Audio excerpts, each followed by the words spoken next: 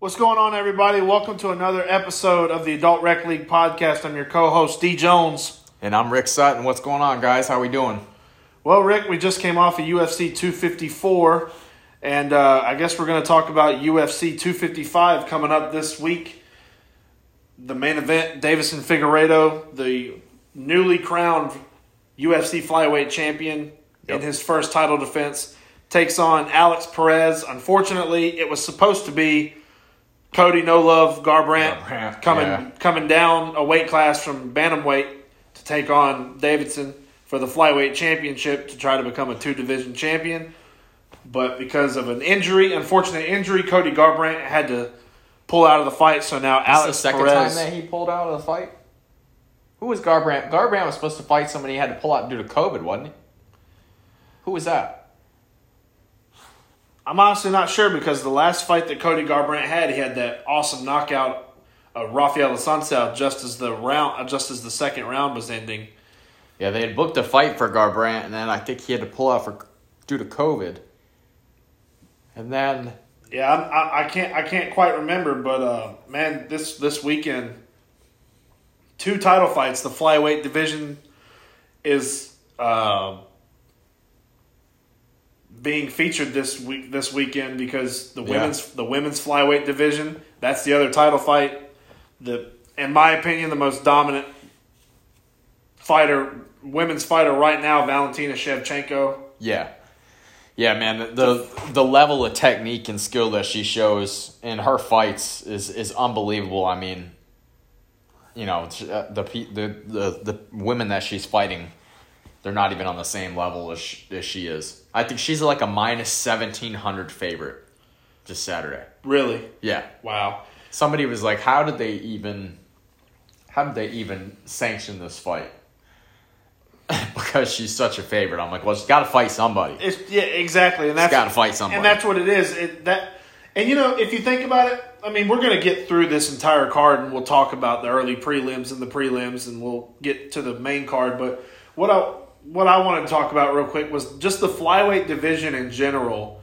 Since its inception, really, there really hasn't been that much competition in the flyweight division. On either side. On either side. I mean, the first champion in the flyweight division was Demetrius Mighty Mouse Johnson, and he held that title for, what was that, 6-7 years? Yeah, something like that. It was 12 or 13 fights in a row he had won. Yeah, I think he had like 13 straight title defenses. And, I mean, you got to think he fought some guys twice. He had to. In that span. Because there's just never been a whole lot of competition in the flyweight division, like you said, on both sides. And now I know you've said it, you don't see anybody beating Deiveson Figueiredo, right? That's what you said before? I've said that I think he might be on a Mighty Mouse type title reign. Which is going to be, then you think about, say even if he defends the belt 8 times in a row.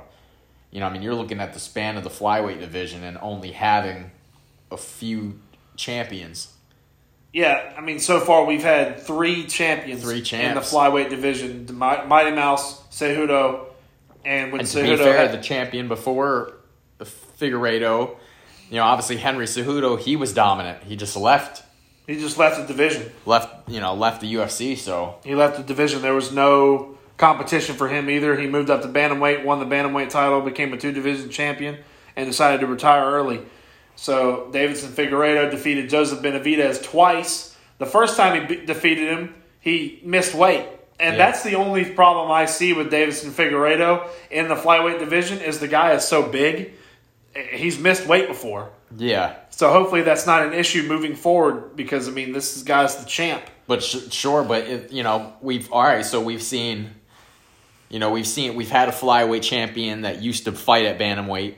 Then we had a flyweight champion win the title, then go up to bantamweight and win that title. Could we be seeing the same thing if he could string together a few title defenses here in the flyweight division? Absolutely that's possible. The thing about the flyweight division. It's seemingly always 3 fights away from being cleaned out. So, let's call a spade a spade. So Figueiredo is going to fight Perez this weekend. Say Garbrandt bounces back from his injury. He decides to go down and get the crack again. he goes down and fights him, say Figueiredo were to win. We got T.J. Dillashaw coming back. I don't know if that's something Dillashaw is going to try to get into. I think he'd probably be, I would assume he'd be more interested in getting his bantamweight championship back before he tried to go down to flyweight, because that's what he was trying to do before. So, I mean, maybe we could see a situation where Figueiredo defends the flyweight belt a little bit and then goes up, tries to compete. If he were to win the bantamweight belt, maybe ditch the flyweight division. So, I mean, same thing with the women's flyweight division. She used to fight at bantamweight. She's fought for the bantamweight championship a couple times. So, I mean, like we said, the flyweight division for both sides, male and female, has just always been really, I'm just going to say it, non-competitive. It's not deep. It's not deep with people that you think could win the belt. That's the problem. You know, I mean, some of these divisions, obviously, you've seen, like, John Jones is probably one of the most dominant fighters we've ever seen. Even the light heavyweight division started catching up to him, and he had some very close fights, before he is now moving into the heavyweight division. I mean, we've seen somebody win a lot, but still competitive fights, to a point. That's not what we're seeing, especially not in the women's flyweight. We are definitely not seeing that. Figueiredo, probably a little too early to tell. I mean, we'll find out. But, yeah, there's definitely not your deepest divisions in the UFC. Yeah, absolutely not. Honestly, though, before we get started with the card, I guess we should go ahead and talk about the big news real quick. It was just announced today that Conor McGregor has indeed signed the bout agreement for January 23rd of 2021. He will fight Dustin Poirier for the second time. Of course, Conor McGregor knocked Dustin Poirier out. The first time they fought, I believe, was back at UFC 178. Yeah, I think that's right. So Conor McGregor stepping back into the cage again. That will actually be a year, because I believe he fought Donald Cerrone back in January of this year, 2020. Yep. So Conor McGregor stepping back into the cage. Full year. Do you think that they'll try to have fans there? That's so tough to tell. I mean, January, honestly, there's probably not going to be any fans there. I think Dana White said that until they can hold a full crowd, they're not going to do it. I know they're talking about, actually, I think the plan is to do that on Fight Island. So, there's not even any seats in that.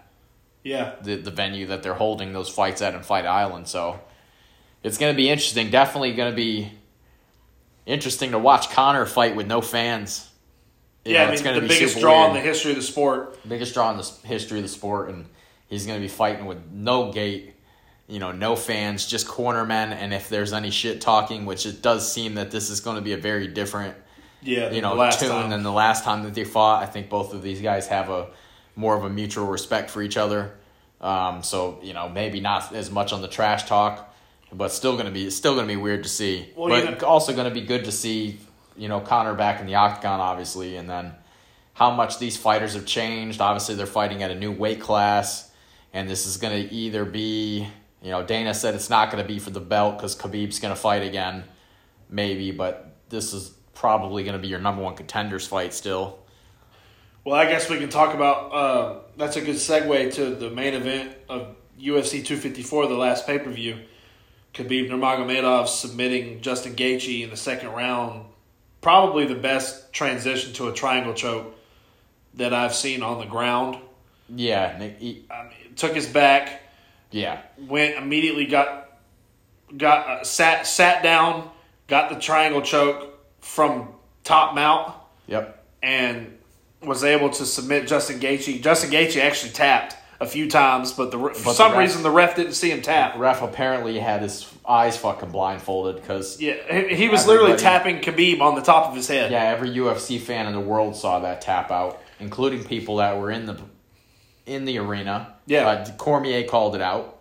Oh, he's tapping. No breakup, and then Gaethje went to sleep. Man, just constant pressure from Khabib. I mean, Gaethje was, as far as his game plan, he was implementing it pretty well. He had stuffed the takedown and was kicking that leg. So what Gaethje wanted was happening for him.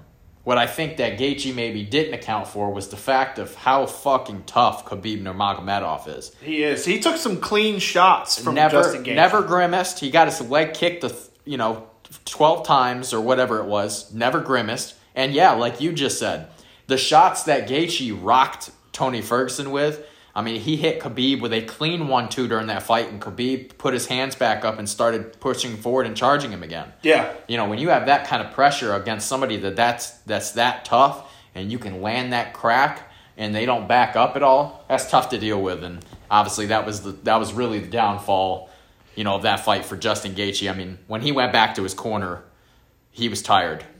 Oh, absolutely. After the first round, I mean, me and you were watching it, and I looked at you and I said, Justin Gaethje is tired already. Yeah. And this was midway through the first round.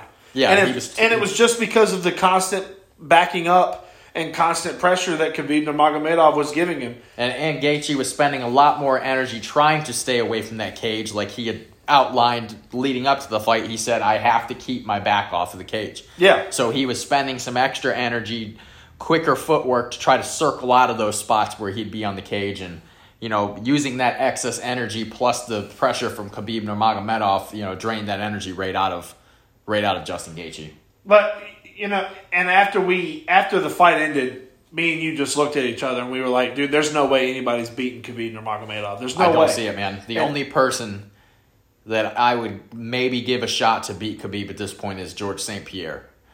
And I don't even know if he could beat him. I hope that is the fight that they put together. I honestly don't know why Khabib would come back for any other any other fight. There's no. The only other fight that he would come back for is the Conor rematch, and that's just because of all the money that he would make. Yeah, but at the same time, he made what, $15 million just to show. Yeah, I mean, Khabib's one of the highest paid fighters in the UFC. He's probably number 2 behind Conor. Probably. So he really don't need the money. If you look at popularity, global popularity, Khabib's number 2 behind Conor. And he doesn't care about the money, or else he would have already had that Conor fight. Yeah, that Conor fight would have happened. That rematch would have happened immediately, just like absolutely. It did with Nate Diaz. Yeah, because Nate wanted that money. But Khabib's already said that he doesn't think that Conor deserves to have that platform, and that he's not going to give him the platform. I honestly would be surprised if Khabib came back for a Conor rematch. For anything other than a George St. Pierre fight. Anything other than a St. Pierre fight for the 155-pound belt. Because Khabib has said that. He has said that he has said that he would fight George St. Pierre. And St. Pierre has also said that he would only come back to fight Khabib for that belt. And if you think about it, I mean, think about what's all on the line, what the kind of story that could be.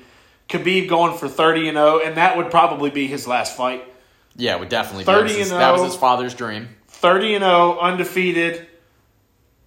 Probably maybe the greatest fighter that we've ever seen. Definitely probably the most dominant. Yeah. And George St. Pierre looking to become the only man to ever win a UFC belt in 3 different divisions. 3. Yeah. And I mean, and also somebody we're talking about in this generation of possibly being the GOAT versus somebody we were talking about being the GOAT at one point in his career as well. Yeah. That would be an absolute dream match. And that's really... I would rather see that fight than the Conor fight. Yeah, I mean, I would agree. Honestly, it just doesn't make sense for either one of them to not have that fight or no fight. Yeah. I mean, I get it, the 30-0, but let's be honest, 29-0 is just as impressive as 30-0. Oh, so if you're coming back for that one fight, it doesn't really make sense. And after watching the way that Khabib has beaten the world's best in one of the deepest, if not the deepest weight class, I just don't see any other fights from any of the other members of the active roster that could entice Khabib into coming back out of retirement. Except for St. Pierre, that's it. I agree. I think George St. Pierre, like you said, George St. Pierre, that's the only fight that he would come back for to try to become a 3-division champion, the only one in the history of the UFC. And 29-0 is impressive. 30-0 would be even more impressive with a win over George St. Pierre. Yeah. I mean, so as Dana White always says, we'll see what happens. Yeah. But I guess we'll go on to UFC 255 this weekend. Like we said, the main event, Davidson Figueiredo taking on Alex Perez in his first title defense of his newly won UFC Flyweight Championship. But we'll get started with the early prelims. We'll just run through them real quick. Early prelims start at 6:30 on ESPN2 from the UFC Apex. So they're back in Las Vegas after a few months. A few fight cards and what they do, 4 or 5 fight cards. Yeah, for Fight Island. I believe the last one was the Uriah Hall, Anderson Silva. Was that the last one at the at Fight Island? Was that the last one? Fuck, man, I don't know. I don't know, man. These fights with no fans, they're all blending together. The venue looks the exact same, just about. You know what I mean? You're just in a fucking empty arena watching fights. The shit all blends together at this point. And I guess before we get to the card, we can talk about one more thing. Anderson Silva. I mean, losing to Uriah Hall, 4th round TKO. He looked pretty good in the first couple rounds, but then just started getting real lax with his technique, and he put more emphasis on creating pressure for Uriah Hall than keeping technique. And that, against the guy who has the technique that Uriah Hall has, that spelled doom for Anderson Silva. And Uriah Hall has actually signed a fight already. He's fighting Chris Weidman, He's right? getting ready to fight Chris Weidman, a rematch from, I believe Chris Weidman beat him back in 2010. Yeah, so in a different organization. Yeah, Uriah Hall. For their middleweight championship. Yeah, Uriah Hall getting ready to fight Chris Weidman again.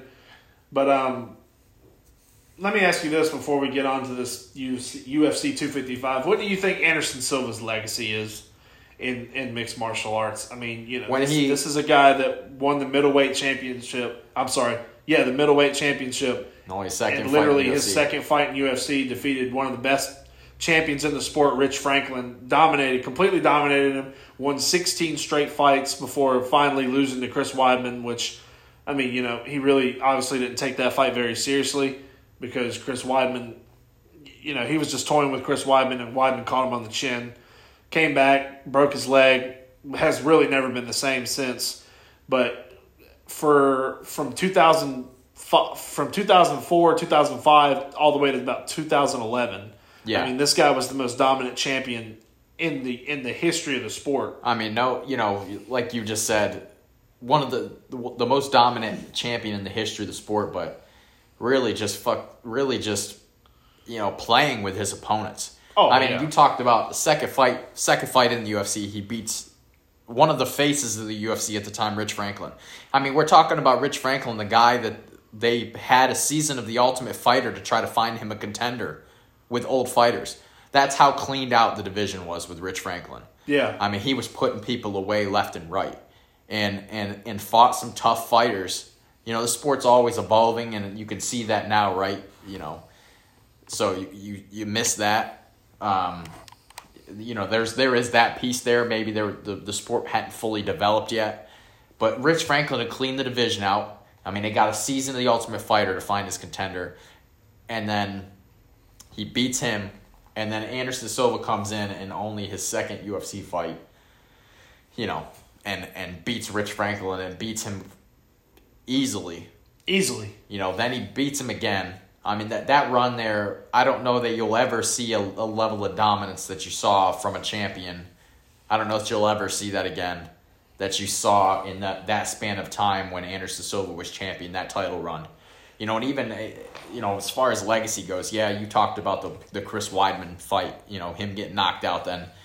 Him breaking his leg, and he kind of wasn't the same. Yeah, it wasn't the same.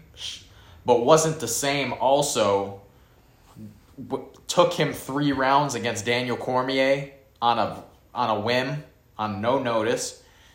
Went all 3 rounds with the current middleweight champion, Israel Adesanya. So, I mean, obviously his last fight, is tough to see him go out like that. We saw him get hurt against Jared Cannonier. But I believe he beat Michael Bisping when he fought Michael Bisping, and then Michael Bisping was the middleweight champion shortly after. Shortly after that fight. After that fight, I mean, I think Michael Bisping's next fight after the Anderson Silva fight was when he stepped in to take on Luke Rockhold, and he ended up knocking Luke Rockhold out. Yeah. So, I mean, yeah, he's never been the same since he lost that belt, but he's never. I think that was the first time that I looked at Anderson Silva and thought, man, he really doesn't need to be in the cage anymore. Yeah, I mean, he just doesn't have the speed to pull off some of the tactics that he usually uses in his fights. I think that was the first, the Uriah Hall fight was the first time that I looked at Anderson Silva. And we didn't even talk about the fact that Anderson Silva, convincingly beat Nick Diaz. Yeah. Beat Nick Diaz. That was Nick Diaz's last fight. But like I said, this is his last fight against Uriah Hall was the first time that I looked at Anderson Silva and said, you know what, he does not need to be in the cage anymore. And that's saying something. I mean, he lost that title, 6-7 years ago? Yeah, it's been a while. So in 7 years, this is the first time that I've seen that people have said, and even Dana said he is no longer fighting for the UFC, which actually came out today. He got let go. He's a free agent now. Which hopefully he doesn't go anywhere because his legacy is set. He's one of the all-time greatest fighters of all time. He's one of the greatest fighters of all time. Maybe one of the most dominant we've ever seen, no question. But I just don't want him to see him get hurt because you see all these guys that need to retire but don't. Yeah, you don't want to see him go fight. And I hate to say it, but it's a lot of the Brazilians. A lot of the Brazilians just do not know when to give it up. They've been fighting their whole life, and they don't know what to do after it. So I hope that's not what we see. I could easily see Bellator trying to sign Anderson Silva for some fights in their organization. I hope that Anderson doesn't. I got a feeling that's probably where he's going to go. I think that he's got a lot to still give to the sport as a teacher. So that should be. I think that could be his path. But I'm not the person that has to look in the mirror every day and answer the question. Is it worth it? Am I happy with what I'm doing? So I agree. I can only just say what I think. But legacy. I think the legacy, one of the most dominant champions ever. You said he was never the same after the Weidman fight. Yeah, you could kind of see that, but not the same. But still good. Last year with Cormier, last year with Adesanya, you beat Nick Diaz.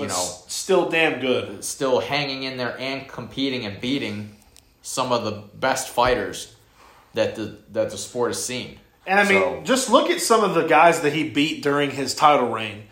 Rich Franklin again, Stephan Bonner. In multiple weight classes. Forrest Griffin, Dan Henderson. In multiple weight Vitor classes. Belfort. Yeah, Damian Maia. He beat some of the best guys that we've ever seen in the sport. If completely toying with them. If that would have been as big of a thing as it is now, I don't have a doubt that at one point Anderson Silva would have been a 2-weight world champion. Oh, without a doubt. Could have easily been a 2-weight world champion. Because he was just that good. Yeah, absolutely. But all of that said, let's get to what we were really originally supposed to talk about today. UFC 255 goes down this Saturday from the UFC Apex in Las Vegas. We'll start with the early prelims. They start at 6:30 Eastern on ESPN2. The first one is Louis Koski taking on Sasha Paletnikov in a welterweight battle. Louis Koski is undefeated. He is 7-0 so far. I believe this is his UFC debut. So looking to become 8-0 in his first UFC fight. I wish I could say something about this Sasha Paletnikov, but there's literally nothing on this guy other than his height and weight. They don't even have a reach for him. So there's really not much I can say about this, but that's what starts the early prelims. Next, we have a middleweight bout. Kyle Daukaus taking on Dustin Stoltzfus. Okay. Some of these crazy names. 9-1 taking on 13-1. Kyle Daukaus, I believe he actually just fought a couple weeks ago. He lost to Brandon Allen. But, looking to get back into the win column, Kyle Daukaus. And he's taking on Dustin Stoltzfus,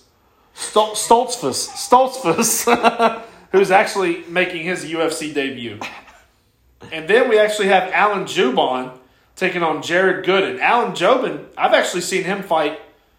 I mean, he's been in the UFC for a long time. He's been in the UFC since 2014. Yeah. I mean, to be on the early prelims is kind of a, I guess, kind of a demotion. I mean, he's fought Gunnar Nelson, Nico Price, Mike Perry. He's fought Bilal Muhammad. So, I mean, this guy's fought a lot of good guys, but how many of those were wins? not a lot. He's 16-7 in his career, and Jared Gooden is actually making his UFC debut at 17-4. So, pretty tough test for Jared Gooden coming in and taking on Alan Jobin, who is 38. Jared Gooden's only 26. So, but other than that, we'll move on to the prelims. Our first prelim fight is a welterweight matchup between Daniel Rodriguez and Nicholas Dalby. Daniel Rodriguez is 13-1 so far in his professional career. This is actually his fourth UFC fight, and he is looking to make it 4-0 in the UFC. His last fight came against Dwight Grant, where he knocked him out in the first round in 2 minutes and 24 seconds, and he also, in his very first fight, submitted Tim Means, longtime UFC vet, in round 2. So looking to make it 4-0 against Nicholas Dalby, who has been in the UFC since 2015. And Nicholas Dalby is actually looking for his first win in 2020. He actually had a draw against Jesse Ronson in 2020. So we will see what happens in that first fight. Daniel Rodriguez takes on Nicholas Dalby in the welterweight division. You know what's crazy, Rick? This next fight in the women's flyweight division, it's Valentina Shevchenko's sister, Antonina Shevchenko. She's taking on Ariane Lipsky. This is like the third time that the Shevchenko sisters have fought on the same card. Yeah, it must be a part of their contract. It might be. Might be part of the contract. I don't fight unless my sister fights. It's so weird, though, because Antonina is actually in her own sister's weight class. Yeah. So it's kind of weird to see. I mean, this is Antonina's fourth fight in the UFC, and she's 1-2. So she's looking to get in the win column. She's fought some good talent. She fought Roxanne Modafferi, and she's fought Caitlin Chukagian, who just got her ass kicked by her sister. So, she's looking to make it 2-2 in the UFC. Looking to try to climb into somewhere in the top 5 there. Yeah, I mean, that Ariane Lipsky, she's 2-2 in the UFC. Seems like such a weird thing, though. Like, if she became number 2, then what? I know, right? Like, I don't know if that would happen. There's no title fight. No way. On the horizon for you unless your sister leaves the division, so. Yeah, no way. I just don't see that one happening. But, Ariane Lipsky, 2-2 in the UFC, trying to make it 3-2. Antonina Shevchenko trying to get to 2-2 in the UFC. Dude, let's talk about this guy right here. In the middleweight division, Jordan Wright takes on Joaquin Buckley. As we all know, Joaquin Buckley made a huge name for himself a couple weeks ago with that spinning heel kick knockout. To the face. Right to the face. It was against one of the sickest knockouts you'll ever see. Absolutely. It was Impa Kasangane. Yeah. Another one of these crazy names. It was back in October. But, man, he made a name for himself with that spinning kick. He's 11-3 in his career. That was only his second UFC fight. He's 1-1. His first fight was against Kevin Holland, he's making a name for himself too. I believe Kevin Holland is actually getting ready to fight Jack Hermanson. He is. And this will be Kevin Holland's 5th fight in 2020, and he's trying to go 5-0 in a year. And that I believe only like 4 other people have done that in the entire history of the UFC. In a calendar year. In a calendar year. Wow. 5-0. That's crazy. Yeah. He's been active. I mean, I feel like we've seen him fight 4 times since Fight Island. Kevin Holland fought on May 16th, August the 8th, September 19th, October 31st, and he's getting ready to fight on December the 5th. So we're not even talking about 5-0 in a calendar year. We're almost talking about 5-0 in half a year. And half a year. 6 months. In 6 months. 5-0. I mean, and he's winning by... He's won 3 out of his 4 fights. He's won via finish. Either knockout or... He's won 2 by knockout or TKO, and he's won 1 by submission. and he's getting ready to fight Jack Hermanson, who's a really big contender in the UFC middleweight division. So he's had a lot of high profile fights. So and Kevin Holland is actually he's been chirping at Israel Adesanya. Yeah, it was as after of late. his last fight because Izzy was sitting outside of the cage. Yeah, so I mean, but Joaquin Buckley trying to make it 12-3. He's like I said, he's 1-1 in the UFC. Jordan Wright is actually making his second appearance in the UFC. He's 1-0 so far. He knocked out Ike Villanueva in his first fight in about a minute and a half. His nickname is the Beverly Hills Ninja. Hell yeah. So I look for good things from Jordan Wright. He is actually a light heavyweight. He usually weighs in at 205, but I guess he's dropping down to middleweight to see how good he is. He's got a huge height advantage on Joaquin Buckley, 6 inches. Joaquin Buckley's 5'8", Jordan Wright is 6'2". Okay. So a big fight for Joaquin Buckley. Like I said, try to capitalize off that viral KO from last time out and build on some of that. I mean, he's going to have, just off of that, he's going to have some extra viewers. Oh, absolutely. Some extra eyes on his fight, so it's time to capitalize. Yeah, we'll see what happens. Hopefully he can keep it going. But in the prelim main event, we have another flyweight bout. Brandon Moreno taking on Brandon Royval. Remember, we talked about Brandon Royval a couple months ago, actually. We both predicted him to beat, I believe he fought Kai Kara France. Yep, Kai Kara France. Because that was a crazy fight. Yeah. Remember, they both knocked each other down. It was a great fight. Great fight. It was back at UFC 253. I remember that fight because, that was Israel Adesanya and Paulo Costa and all that. But, Brandon Royval trying to make it 13-4. So far, he's 2-0 in the UFC, and he's beaten Tim Elliott and Kai Kara France, both by submission. So, trying to make it 3-0 in the UFC against Brandon Moreno, who has had some pretty high-profile fights in his 5-year UFC career. He just beat Jussier Formiga. He's beaten Kai Kara France. Yeah. So, this fight should be a very good fight. Yeah, really good flyweight fight. He's fought Sergio Pettis, who's a really big name. I know he's in Bellator now, but still. But this could be. I mean, this could be a number one contenders fight. Honestly, absolutely. Because, like we talked about at the start of the show, there's really not a whole lot of competition in the flyweight divisions, both men and women. No, it's not a lot of depth there. So, like you said, you're a couple good fights against some top contenders away from being in the title picture in either one of those weight classes. I mean, Ricky, I'm actually on the rankings right now. Brandon Moreno is actually the number one ranked flyweight in the world right now, behind the champion. Yeah, so this is the number one contender. So right now, Brandon Moreno is the number one contender. Brandon Royval is 6th. So if Brandon Royval beats Brandon Moreno, he's probably the number one contender. Yeah, I mean, at that point, he's going to jump the line and he's going to fight. Yeah, because Alex Perez, the guy that's fighting Figueiredo, is 4th. Yeah, so he's going to fight the winner of that fight if he wins. And then obviously Moreno, being the number one contender already, Moreno, if he wins, he's going to get that shot for sure. So. Absolutely, yeah. He is the number one contender right now at the UFC flyweight division. But that's it for the prelims. Brandon Moreno and Brandon Royval, a huge flyweight fight to end the prelims. Probably, like we said, a number one contender fight.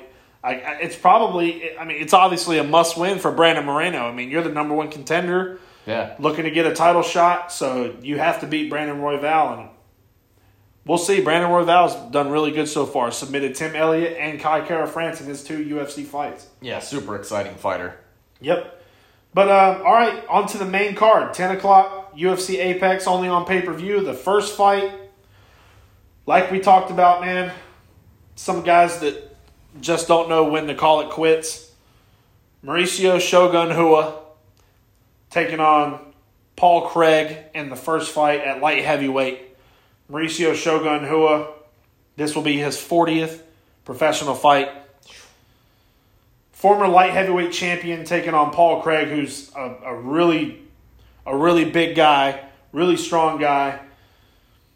I mean, they're both, like Mike Goldberg used to say, everything is virtually identical. Virtually identical. They both have a 76-inch reach. Paul Craig's an inch taller. I don't know, Rick. I don't know. I think I'm going to have to go with Paul Craig on this one. I think Shogun is... I think it's time... I've said Shogun should have been retired a while ago. Yeah, should have been a while ago. I thought, honestly, for a second, I thought him and Little Nog were going to retire at the same time after their last fight. But, Shogun said he wanted to continue fighting, and, that's, another situation, his choice. But here we are, Shogun fighting again, 40th professional fight. I think that Craig, if I had to put money on it, I think Craig's probably going to take the W.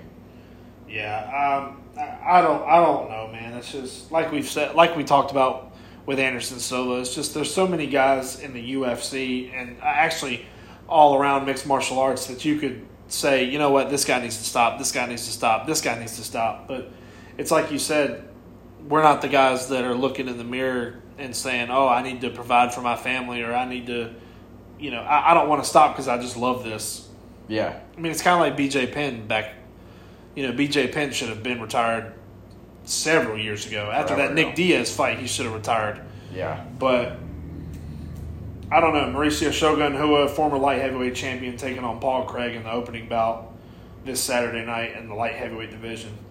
But this one is very intriguing, man. Women's flyweight, Cynthia Calvillo, up-and-coming women's flyweight contender, looking to take on Caitlin Chookagian, who literally just fought about a month ago. She lost to Jessica Andrade. Yep. Jessica Andrade came up to flyweight. Yeah, man. We talked about this. I don't know what the deal is with the medical suspensions, because they're apparently not existent. They do not exist. Not anymore. Caitlin Chookagian got TKO'd by Jessica Andrade less than a month ago, and I guess there's just no medical suspensions on Fight Island anymore. Before this thing, we were looking at, you got TKO'd, you're looking at a 3 to 4 month suspension, maybe 6 month. Now, not so much. You're back in within 30 days. Well, yeah, a little questionable there, but either way, we're not the bookers. We're not the promoters, so I mean, even when get back in here. I mean, sometimes even when guys win, they still get suspended. Yeah, I mean, if you've taken enough damage in your fight. I mean, look at Kevin Holland. I mean, like we said, this guy's getting ready to fight for the 5th time in 6 months. Yeah, would that have been able to happen before the COVID and how the world kind of just, I don't know, kind of turned into anarchy. It's been crazy, and obviously, I don't think that even though Holland's looking to go 5-0, I don't know that he would have been able to pull off 5 fights in 6 months under the medical suspension. I highly doubt it. That we were seeing before, so I don't know. Yeah, but Caitlin Chookagian literally fought this past October in the co-main event when Brian Ortega fought Korean Zombie, lost to Jessica Andrade, beat Antonina Shevchenko, of course lost to Valentina Shevchenko. But I know Caitlin Chookagian has actually contemplated retirement. Yeah. So she's talked about it. So. I feel like if Cynthia Calvillo, who's 9-1 in the UFC, who's on a roll, looking to become a serious. I mean, she just beat Jessica Ai, who just fought for the title, and beat her convincingly in a decision win back in June. Yeah. So if Cynthia Calvillo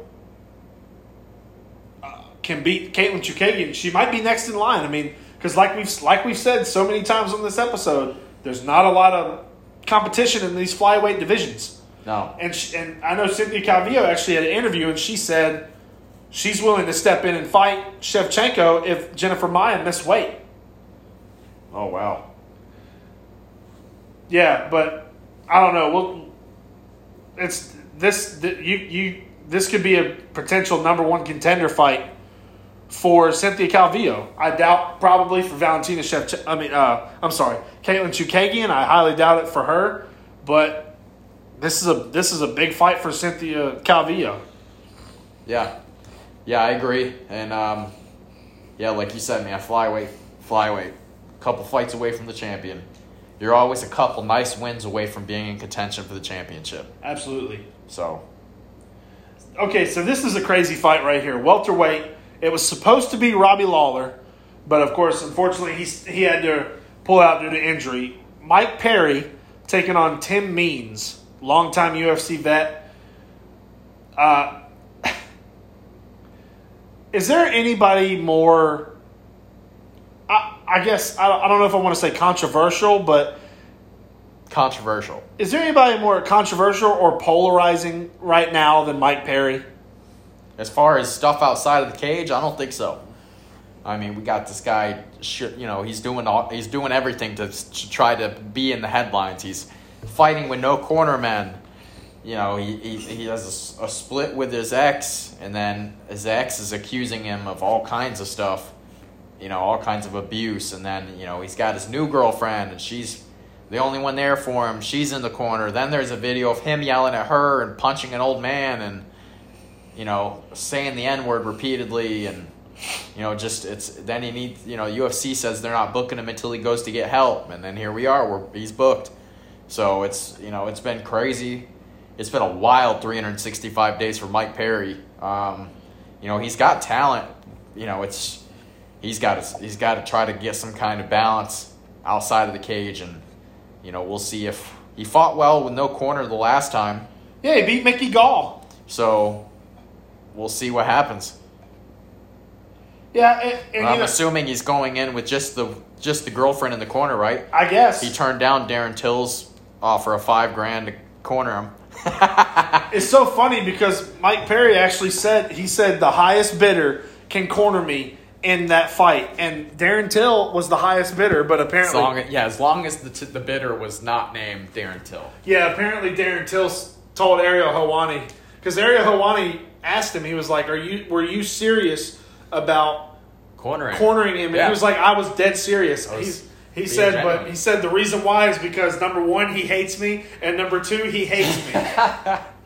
Yeah, Till said he wanted to fight him in the back. I love Darren Till. He's funny, man. I can't, and unfortunately, that December 5th card with Kevin Holland and Jack Hermanson, that was actually supposed to be Darren Till taking on Jeff Neal, who's a really good fighter too. Yeah. But apparently Darren Till, he just said he wasn't 100%. His knee was still bothering him. He didn't give his knee enough time to heal. So he had to pull out. So hopefully we'll see Darren Till back soon. But, yeah, that's so funny that Darren Till was going to corner Mike Perry because apparently Mike Perry can't stand him. But yeah, that would have been hilarious. That's went way back. I mean, I can't remember who Till fought. Till won and Perry was outside of the cage doing making faces and screaming shit at him. And then there's a video online of Till and Perry running into each other outside of an arena during a fight week. And, Perry asking him if he wanted to spar. And then Till thought he said spa. Like, go to a spa. And then when he clarified, he goes, oh, spa. I thought you were talking about going to get a massage. Yeah, we can have a little go. And then they were just going back and forth. But they were standing there. There was nobody in between them. So it was like, oh, all right, maybe these guys are good. And then they're not good. And then it's just, this has been a long time coming. Eventually, maybe Perry can get some wins together and those two could fight at some point. That would be, hilarious. I think Till would be on the winning end of that. But, maybe one day down the road, these guys will eventually get to fight. That would be hysterical. Or at least have a 6 sparring session in the gym or something. Yeah. I mean, I'm going to pick Mike Perry to win this fight. Yeah. Even with only one corner. But, Mike Perry, he's actually said that he's actually going to have more people in his corner. Oh, he did say that. He's actually going to have more people. All right, well, that's good. Than just his girlfriend in the corner. He's actually going to have a friend in the corner, but all it is just for moral support, not for knowledge or anything like that. One of these guys, Perry's going to show up with a full set of cheerleaders in the corner of one of these fights. Yeah. 2 chicks, the girlfriend, and 2 other chicks, pom-poms, fucking whole get up. They're just going to be yelling, "Go team go," on the outside of the cage the whole fucking fight. And it's funny because when he wins, like if he ever won a championship, that'd be like the new thing. Yeah.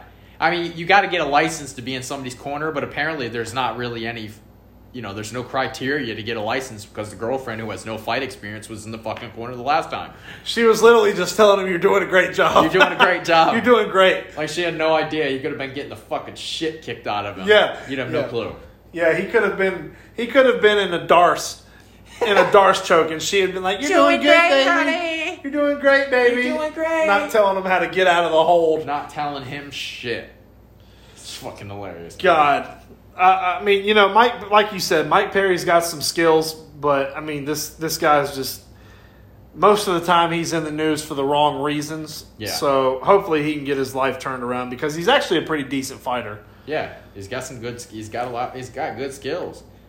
And he's out there character-wise, so Yeah. people are drawn to stuff like that. But man, yeah, he's got to button some of the shit up outside of the cage if he ever wants to make a run. Yeah. A serious run. Well, let's get to this co-main event, man. Maybe the most dominant women's fighter in the world right now, Valentina Shevchenko, defending her UFC Women's Flyweight Championship against Jennifer Maia. Valentina Shevchenko is going to have a 2.5-inch reach advantage on her. She's going to have an inch height advantage. And according to Vegas, she's going to have a huge skills advantage because she is a minus 1,600 favorite as of right now, and Jennifer Maia is a plus 900 underdog. That's crazy. I believe it. I think that's like the third. It's like the second or third biggest underdog in a title fight. Those are like Rousey home numbers. I think Dillashaw was like a plus 1,100 against Henan Barral. So that's crazy. I mean, shoot, I'm almost tempted to go put $100 on Jennifer Maia just to see how it fucking pans out, huh? Exactly. What about? I'm sure B.J. Penn when he fought Frankie Edgar, that had to have been a probably sizable, pretty sizable. But yeah, man, Valentina Shevchenko. I mean, do you see? Is there any chance that Jennifer Maia? I don't see it. Like we've talked about it. There's been at least points. There's been at least points in Amanda Nunes's fights, some of her fights, where she wasn't just absolutely dominant. There were some spots there that it was like, okay, how is this going to go? I mean, Jermaine Durandamy was tagging her. Jermaine Durandamy was piecing her up. If she could have defended a takedown, she might have been able to win that fight. We're not seeing that in Valentina Shevchenko's fights. We're seeing absolute bell-to-bell, you can't fuck with these skills. And it's just, it's crazy. It's crazy to see. She's in my opinion, the most dominant female fighter that we've seen. And Jennifer Maia actually lost to Caitlin Chookagian, who just got destroyed by Valentina Shevchenko. That's what I'm saying. I mean, at this point, we're going to put in whoever with Shevchenko just because somebody's got to fight her for the fucking belt. I mean, I guess everybody has a chance. I mean, you got a puncher's chance, right? Maybe Maia ducks her head and throws a looping hook and catches Shevchenko on the chin. I mean, we've seen that. George St. Pierre and Matt Serra come to mind. Yeah. But, man, I don't know. I don't see it. I don't see it happening. I think you put your money on Valentina Shevchenko. You made a pretty dumb but safe bet. Yeah, absolutely. I mean, yeah. What's the point of betting on somebody when they're a minus 1,600 favorite? Yeah, I mean, that literally means you have to bet $160 to win $10. Yeah. So, I guess maybe if you were sitting around and you're sitting on a pile of money and you want to go ahead and throw $1 million on, Shevchenko to pocket 160K, or I don't know. I don't know. Or you'd have to put 1.6 mil on it to pocket 100K. I don't know. Can you imagine it? Can you imagine if you put $1 million on Jennifer Maia and she won? Yeah. Now you're talking what? You said she was a plus what? 900. So yeah, so you bet $100 to win 900. Yeah. So now you're talking the whole other side of it. You put some fat money down on there, and you can. If you bet $100,000, you win $900,000. You could put some money in your pocket. But man, I don't know. It's just she's so dominant. I don't think there's any way Maya can win. I think we both got Valentina Shevchenko winning that fight pretty easily. I mean, and I've heard you say it so many times. Just her technique. It's sick, man. It is ridiculous. And everything, not just striking. Chin's always down, hands always up, footwork's nice, techniques are tight. You know, she in the clinch, she swings, disengages. She can wrestle. You know, she's in the clinch. She's got trips. She's such a complete fighter.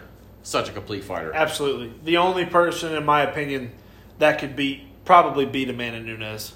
Yeah. And I think, like I said, I think she has before. They fought twice. The last time they fought, I think Shevchenko won. So we'll see what happens. Maybe they do a trilogy there. But at some point, even though Nunes has said that she has no interest in it.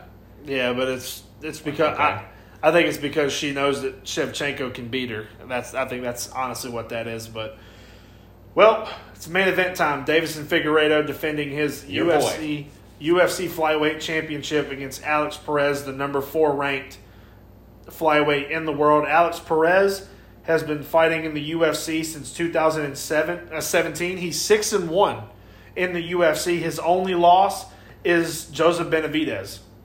That's his only loss. That's his only loss in the UFC. 6-1 in the UFC so far. Has actually fought twice in 2020 so far. He beat Jordan Espinoza by submission, and he beat Jussier Formega by knockout in the first round of both fights. So, I mean, good fighter, but on a roll. But in my opinion, not going to matter. Yeah. That'd be so interesting if Figueiredo missed weight. Yeah, it is, because that's the only. Like I told you, would you pull one of those guys from the prelim main event? You probably pull Moreno to fight the number 1 contender. Fuck, that's crazy. Deiveson Figueiredo's only loss is to Jussier Formega by decision. So that's it. That's it. He's destroyed Joseph Benavidez both times that they fought, and like you said, my boy. But I've said this. Since he won the title, I watched him beat Joseph Benavidez handedly both times. I don't see this guy losing for a long time. So obviously my pick is Deiveson Figueiredo to win this fight. Yeah, I think Figueiredo wins. He's got a lot of power for a flyweight. Oh, yeah. That power also comes from the fact that he's huge, and also one of his downfalls that he might miss weight. He's a big guy. So we'll see. Figueiredo's got himself like a little gimmick going on. He's rocking them sunglasses everywhere, trying to look real cocky. So we'll see, man. I think it'd be good for the flyweight division if Figueiredo can get another win. You know, at the same time, it'd be nice to see some competition there. So hopefully it's a close fight. I do think that Figueiredo wins. Yeah, me too.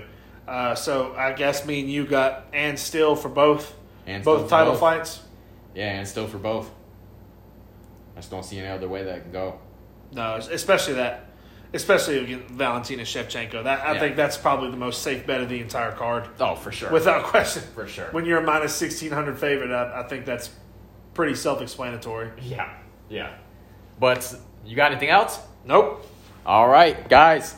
As always, this is another episode of the Adult Rec League podcast. I'm your co-host, Rick Sutton. I'm D. Jones. Everybody have a great week. Enjoy the fights.